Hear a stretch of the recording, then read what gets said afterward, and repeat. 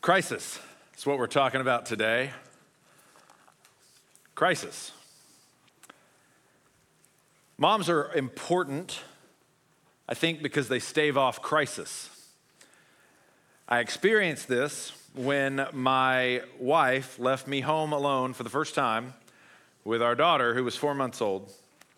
It was Christmas, and I was doing a great job. I'm just going to go ahead and pat myself on the back. I was doing it superbly. This goes badly later. And so Hattie, and she was crying she wanted something to eat. And so I set her on the little pillow thing that they have that's supposed to be super secure. And I set her on the couch, and I went to the kitchen to go get the bottle. And while I'm there, I hear lots of crying. And so I take off running, and the couch is over the bar, so I can see what's happening. And so I see that she's fallen down somehow. Great time to pick your first time to roll over, Hads. Thank you.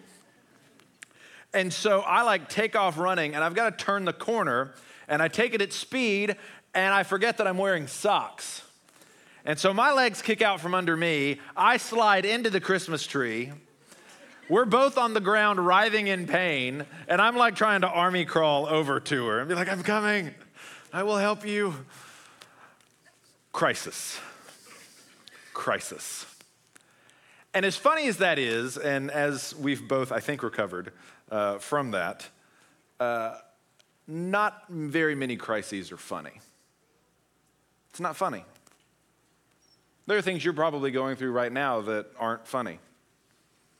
Maybe they're big things, and it's something that's been going on for a while. Maybe you just lost a job, or you're in conflict with somebody, or maybe they're small things. Maybe you just don't like the way you look today. You just feel, I don't feel good today. Or maybe because it's Mother's Day, it's not a good day. You hear people say Happy Mother's Day, and you're like, not likely. There's some people that really like it, some people who they have a good relationship with their mom, or they've got kids of their own, and they're super excited. They got grandkids. God has blessed them that way, and they're just super pumped. But for you, maybe today's not that kind of a day. Maybe you want kids, you don't have them. Maybe it's because you're not married yet. Maybe you're a single mom, and so while you appreciate it, it's just really difficult. You're reminded of how much actually rests on your shoulders. Maybe you don't have a good relationship with your mom. Or maybe just right now you don't have a good relationship with your mom. Maybe you guys did, something broke. Maybe one of you is just going through a season where it's hard. Or maybe your mom's no longer with us. Maybe your mom's passed on. And so today can be a hard day. It can be a day of crisis. Or if not today's the day of crisis, it can be a day that highlights that crisis. And so we're going to talk today about how crises are actually places where our faith can be strengthened and our faith can actually shape the crises we go through. So as we read, we're going to be in 1 Samuel chapter 2, and we're going to see three things that God can use crisis for in our lives. And the first is that crisis reorients our affections. It reorients our affections. The book of Samuel opens with a story about a man named Elkanah. And Elkanah is married to two women. One is named Hannah, and she's not capable of having children. And it says specifically that this is because God has closed her womb. God has very intentionally not allowed her to have children. On the other hand, he's married to another woman named Peninnah, and she is having lots of kids. And this is obviously very difficult for Hannah. Hannah's struggling to figure out what her place is, because a woman who cannot have children or struggles to have children or who's dealing with miscarriages or things like that, it's incredibly difficult. That is a crisis in any era. It has all kinds of effects on you as a person. But especially in the ancient world, much of your worth and value as a woman was found in the children that you produced, especially sons. And so every year, this is during the time of the judges, there's no king. And so the time of the judges was just a brutal time, just a nasty time to be alive. It says in the book of Judges, everybody did what was right in their own eyes, and there was no king in Israel. It's the wild, wild west. And so there's this one man named Elkanah, and every year he takes his family down to Shiloh, where the temple or where the house of God is, and they worship. They do their yearly sacrifices. So he's a righteous man. And while they're there one time, Hannah finally just has enough. And she goes to see God and she prays and she asks for a son. And she says, if you give me a son, God, I will give him back to you. And what this means is she's going to dedicate him to the temple. And so lo and behold, it says that God blessed her. She had a son named Samuel. She raises him for about 3 years. And then she gives him to the temple. And she sees him about once a year, brings him a new set of clothes and everything. And out of this comes this song in chapter 2. And one of the things we need to get right about Hannah, and it's something that Jeff said in his prayer, is that Hannah doesn't try to finagle things. She doesn't try to live like the culture around her. She doesn't say, my God's not working for me. I'm going to go get another God that will help me be fertile. No. Hannah is probably the most righteous woman in the Old Testament. She's the only woman in Scripture, in the Old Testament, who makes a vow and fulfills it to God. She has the longest prayer in the Old Testament. She doesn't try to force God's hand either. Sarah and Rachel both do things with their infertility to try and finagle it to be like, oh, look, God blessed us. And God's like, that's not really what I had in mind. Hannah doesn't do that. She just goes to the Lord. When she offers her child, she doesn't offer him as a child sacrifice, which was common in that day. And there's a guy in Judges, his name's Jephthah. He wants a great military victory, and he says, God, I'll sacrifice to you the first thing that comes out of my house. Well, guess what goes out to meet him after the battle? His daughter. And the Bible's vague about what happens, but I'm thinking, just based on the character of Judges, that he actually winds up killing his daughter, which is not something God wants. But she doesn't do this either. And her song is amazing. You know why her song is amazing? Is because in the midst of all this crisis, in the midst of all this difficulty, in the midst of all this challenge, her affections get reoriented to God. Look again at the first 3 verses of this chapter, in chapter 2. And Hannah prayed and said, my heart exults in the Lord. My horn is exalted in the Lord. My mouth derides my enemies because I rejoice in your salvation. There is none holy like the Lord, for there is none besides you. There is no rock like our God. Talk more, no more, so very proudly. Let not arrogance come from your mouth, for the Lord is a God of knowledge, and by him actions are weighed. You know what's amazing about her song?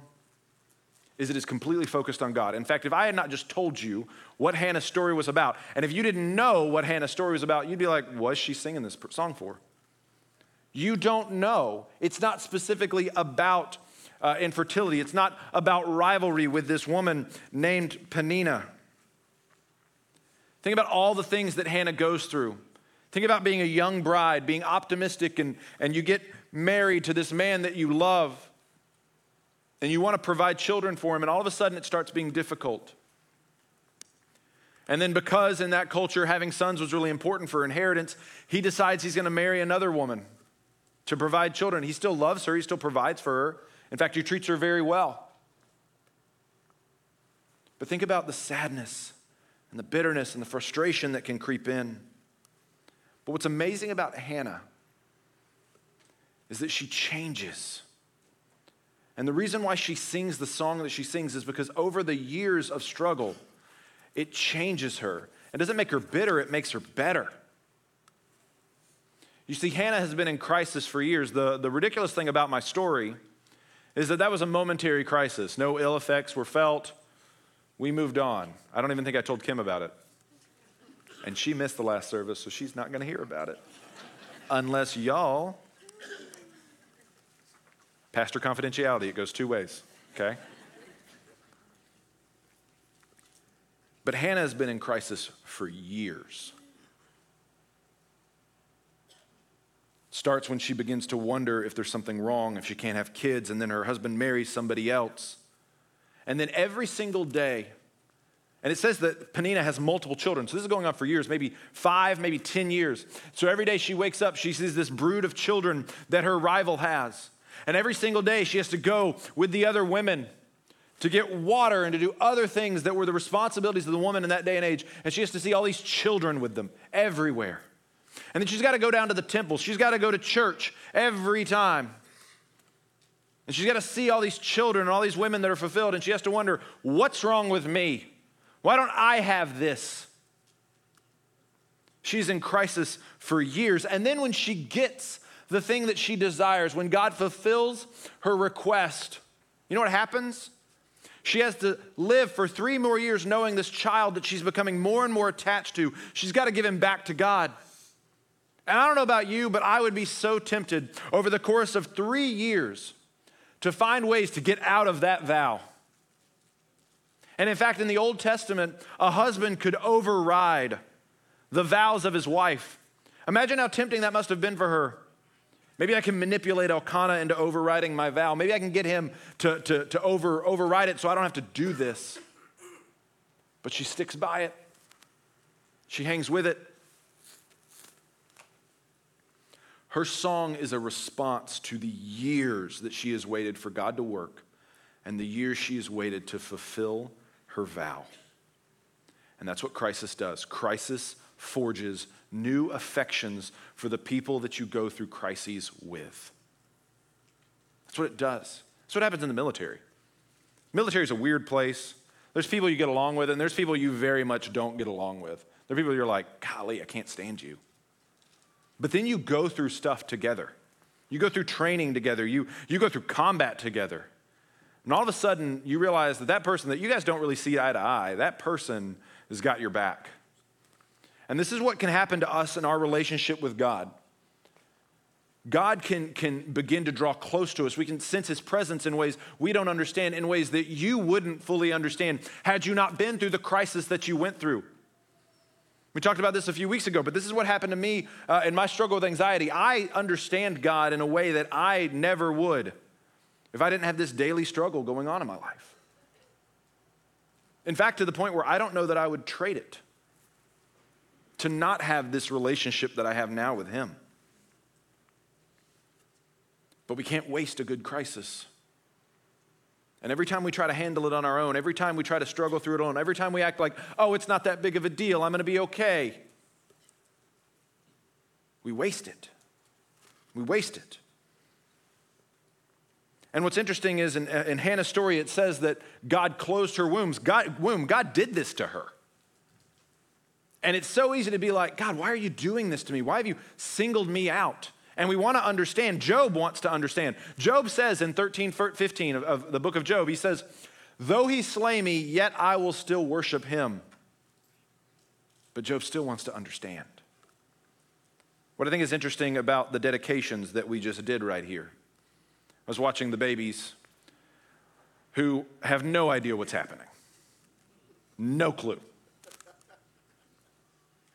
But that does not make it any less significant. And it does not make it any less valuable for their spiritual walk with God.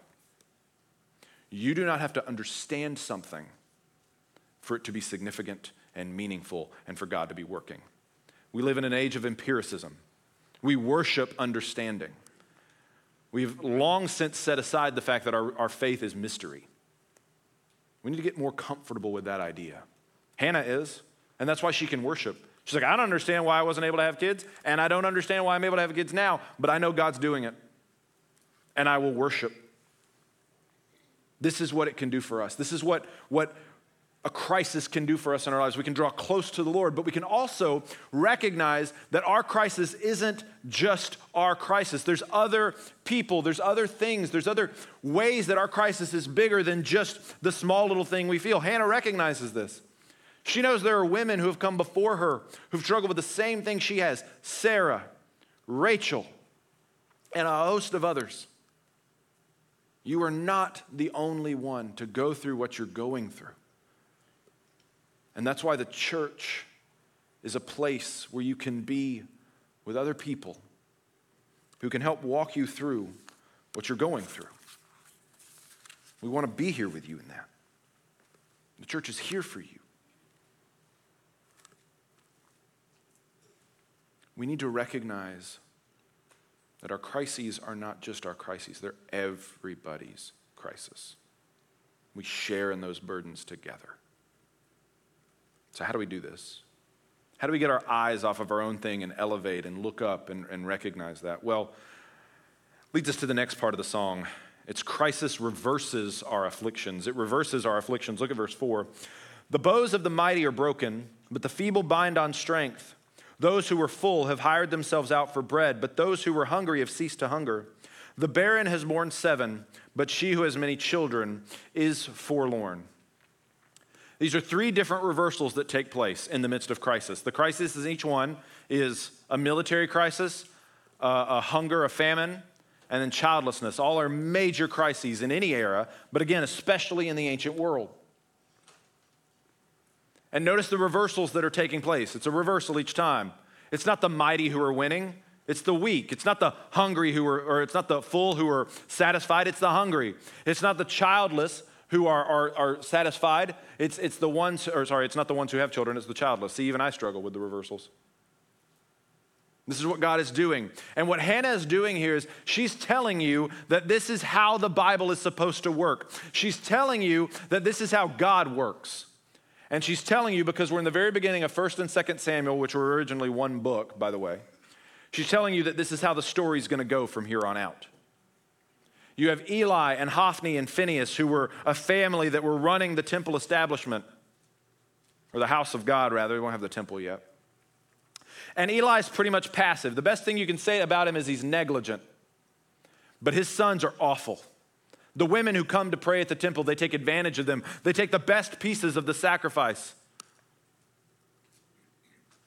And they're overthrown. They're eventually overturned. All 3 of them are killed in one day.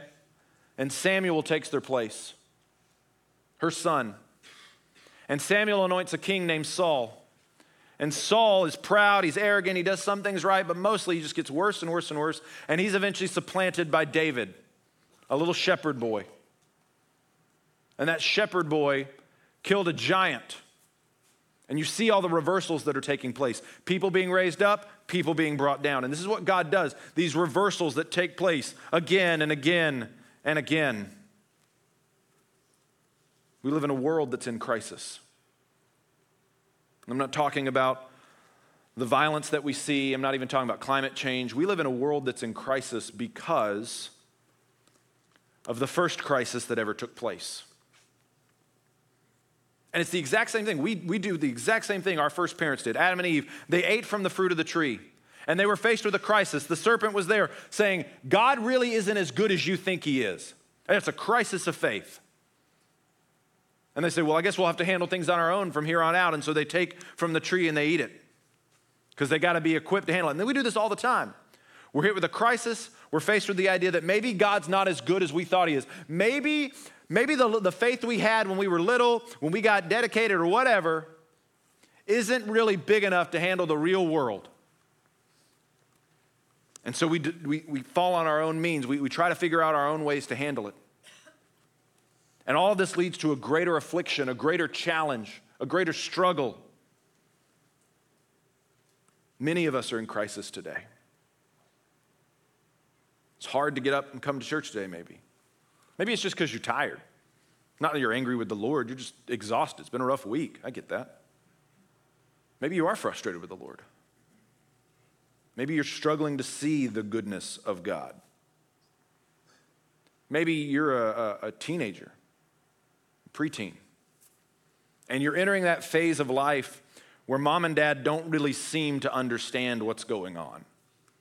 And let's be honest, you're growing up in a world that is frankly unprecedented. In many cases, we may not understand. You can use that. You can say, Mom, the man in the blazer said you guys don't understand. I didn't listen to anything else he said, but I listened to that. And maybe it does feel like that mom and dad don't understand. Or maybe you've got these a whole bunch of feelings going on, and like you want to love and honor your mom. You want to respect your mom and dad. But at the same time, you're just so frustrated. I get that. It can seem like a crisis, an ongoing crisis, one that happens again and again and again. But there's good news in the midst of this, in the midst of crisis. And it's this: every single bit of strength, every single bit of comfort, every single thing that comes your way that helps you go one more day and one more day. You know what those are? Those are promises from God. Those are down payments from the Lord, reminding you that one day the greater affliction, the first crisis that caused all other crises, that's going to be overturned. That's going to be overthrown. We're not going to have crises anymore. We're not going to have those problems because one day our Savior will return and raise us from the dead, and the crises will be no more. Game over. And so every time you're like, man, I don't know if I can get out of bed today, and you swing your feet out and you put them on the ground and you stand up, you know what that is? That's a trumpet call. That's a blast into the world saying, nope, it's going to end one day. I am trusting and I have faith that God is going to do something great. It's a statement of faith. What do you think the miracles of Jesus were all about? One, they were about him notifying everybody that I'm the Messiah. I'm the one that's come to change all this. But think about all the people that were healed.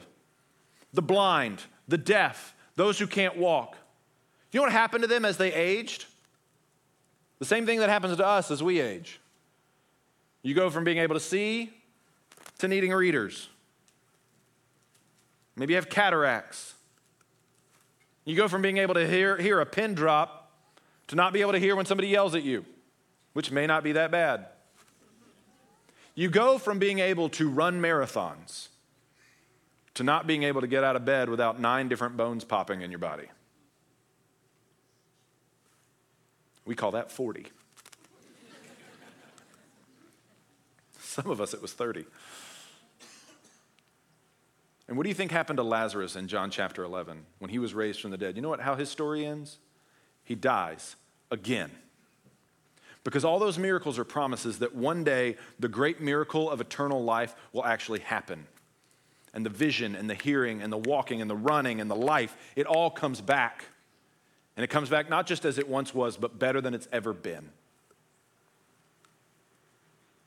You see, our crises are reminders that God is going to overturn the great crises. And so how we respond to this is that we go and we start to alleviate other people's crises. We recognize, that's why I was talking about getting your head out of your own crisis. You've got to start looking around to other people's crises and alleviating those. And you might be like, well, Travis, I don't know how to find those people out. I don't know what's going on. Of course you do. We're like bloodhounds for a good crisis. That's why reality TV is so popular. We're like, ooh. Y'all, it's called gossip.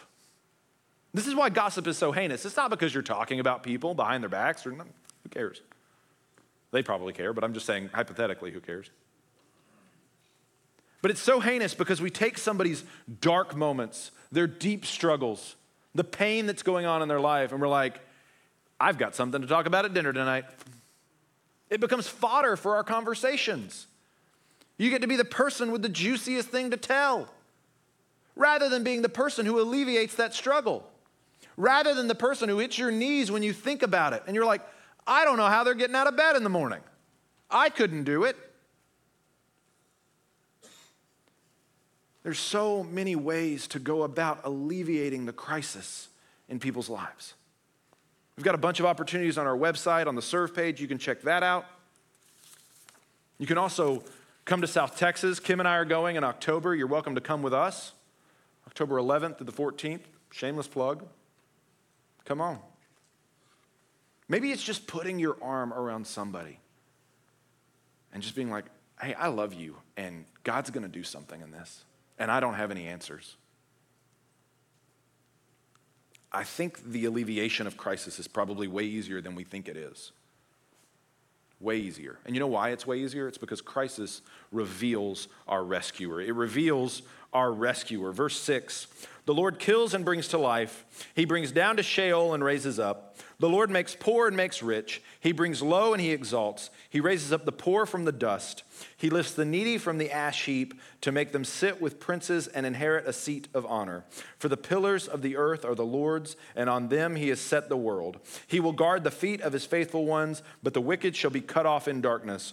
For not by might shall a man prevail. The adversaries of the Lord shall be broken to pieces. Against them he will thunder in heaven. The Lord will judge the ends of the earth. He will give strength to his king. That's important. Strength to his king, and exalt the horn of his anointed. There's a problem with Hannah's song. It's not right. What is she talking about? A king. There's no king in Israel. It's the time of Judges. There's no king. Saul's not going to be anointed for at least another 40 years, 50 years. So what's she talking about? This is a prophecy. She's looking forward to the day of a king. Because all these things that God is supposed to do in the song, the exalting and the bringing low and the smashing of the enemies, God is supposed to do that through his king, through his anointed one. And that anointed word means Messiah, through his Christ. And so what Hannah's telling you is you're going to meet two kings in this book. You're going to meet Saul and you're going to meet David. And the way you judge whether or not they're a good king is whether or not they do these things. Because then you'll know that God is working through them, or you'll know that God is not working through them. This is the scorecard for whether or not you have a good king or not. And some of them do really well. David and Saul, well, it says here in verse 6 that the Lord kills. They do a lot of killing. They do a lot of bringing up. They do a lot of laying low. David at one point takes somebody who's the son of his best friend Jonathan, who's totally cast out, and he takes him and he brings him to eat with him permanently. He has a seat at his table, and he talks about this, the poor from the ash heap to sit with princes. So they do some things really well, but they also do some things really poorly. One of the things they can't do is the very first thing. They can't bring to life. They can't raise anybody up from the dead. They don't elevate all of the poor either. It says they elevate the poor. Some of the people they actually make poorer. Where do you think all those soldiers come from in all their battles? They come from the sons of the people that they're supposed to be ruling and protecting. Where do you think all of David's many wives come from? The people, taking their daughters for his own pleasure and purpose. Sometimes they get the righteous and the wicked backwards. David kills Uriah but protects his wicked son Absalom. So yeah, David is supposed to be the fulfillment of this, but he is not a very good one. That means there has to be somebody else. There has to be a greater David. There has to be a greater Saul. There has to be somebody else to deliver us from this crisis. And this is where you get Jesus. This is why Jesus is here. No earthly king can do this. You know why I know no earthly king can do this? We go back to verse 6. He's the only one who can bring back from the dead. He's the only one who can raise people to life. He's the only one who's truly the Messiah, the promised one. And Hannah knows this. Hannah knows that God is the only one who can fulfill this. Because in chapter 1, verse 8, Elkanah says maybe the dumbest thing that is uttered by a man in the history of men to his wife. Are y'all ready? I don't think you're ready. The Bible would tell you to gird yourself, so gird yourself. Hannah is aggrieved that she doesn't have children. And Elkanah goes to her and actually says this, "Why are you so sad? Am I not worth more to you than 10 sons?" Whoo! Elkanah seems like a good dude. He's dumb, but he's good. And she doesn't answer him. You know why she doesn't answer him? Shouldn't have to. It says in the next verse that she gets up and she goes and sees God. Because Elkanah, even in his foolishness, points her to the truth of the matter is that nothing in the world would be better than 10 sons. And she realizes the idol in her life. And she goes to the Lord and says, "Lord, you're the only one who can fulfill me. You're the only one who can satisfy me. You're the only one that is better than 10 sons. Help me." And it says that Hannah rose. It's like this intentional decision that she makes. And today, we have an opportunity to give honor and glory, to rise and go to our Lord. It says in this passage again, remember, that this king, this Messiah, is going to take those who are on the ash heap, those who have no value or worth, and elevate them to eat with princes. What do you think Jesus does on that cross? When we put our faith and trust in him, he elevates us off the ash heap of sin and death and evil and the brokenness that we have, the unworthiness we have from before God, and he invites us to eat with him at his table. You know how the Bible ends? For those of us who love food, it's the best ending possible. It's a big feast. It's a big celebration. And guess who's invited?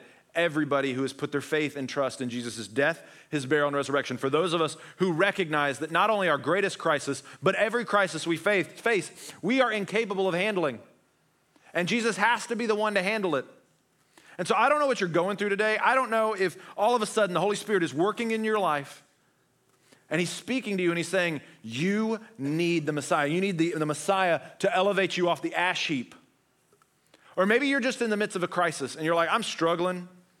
Might be something short, might be something long-term, but we have an opportunity today to rise before the Lord. And so what I want us to do is I want us to close our eyes. You never just close your eyes. I'm going to close them too once I finish talking. I'm going to close your eyes.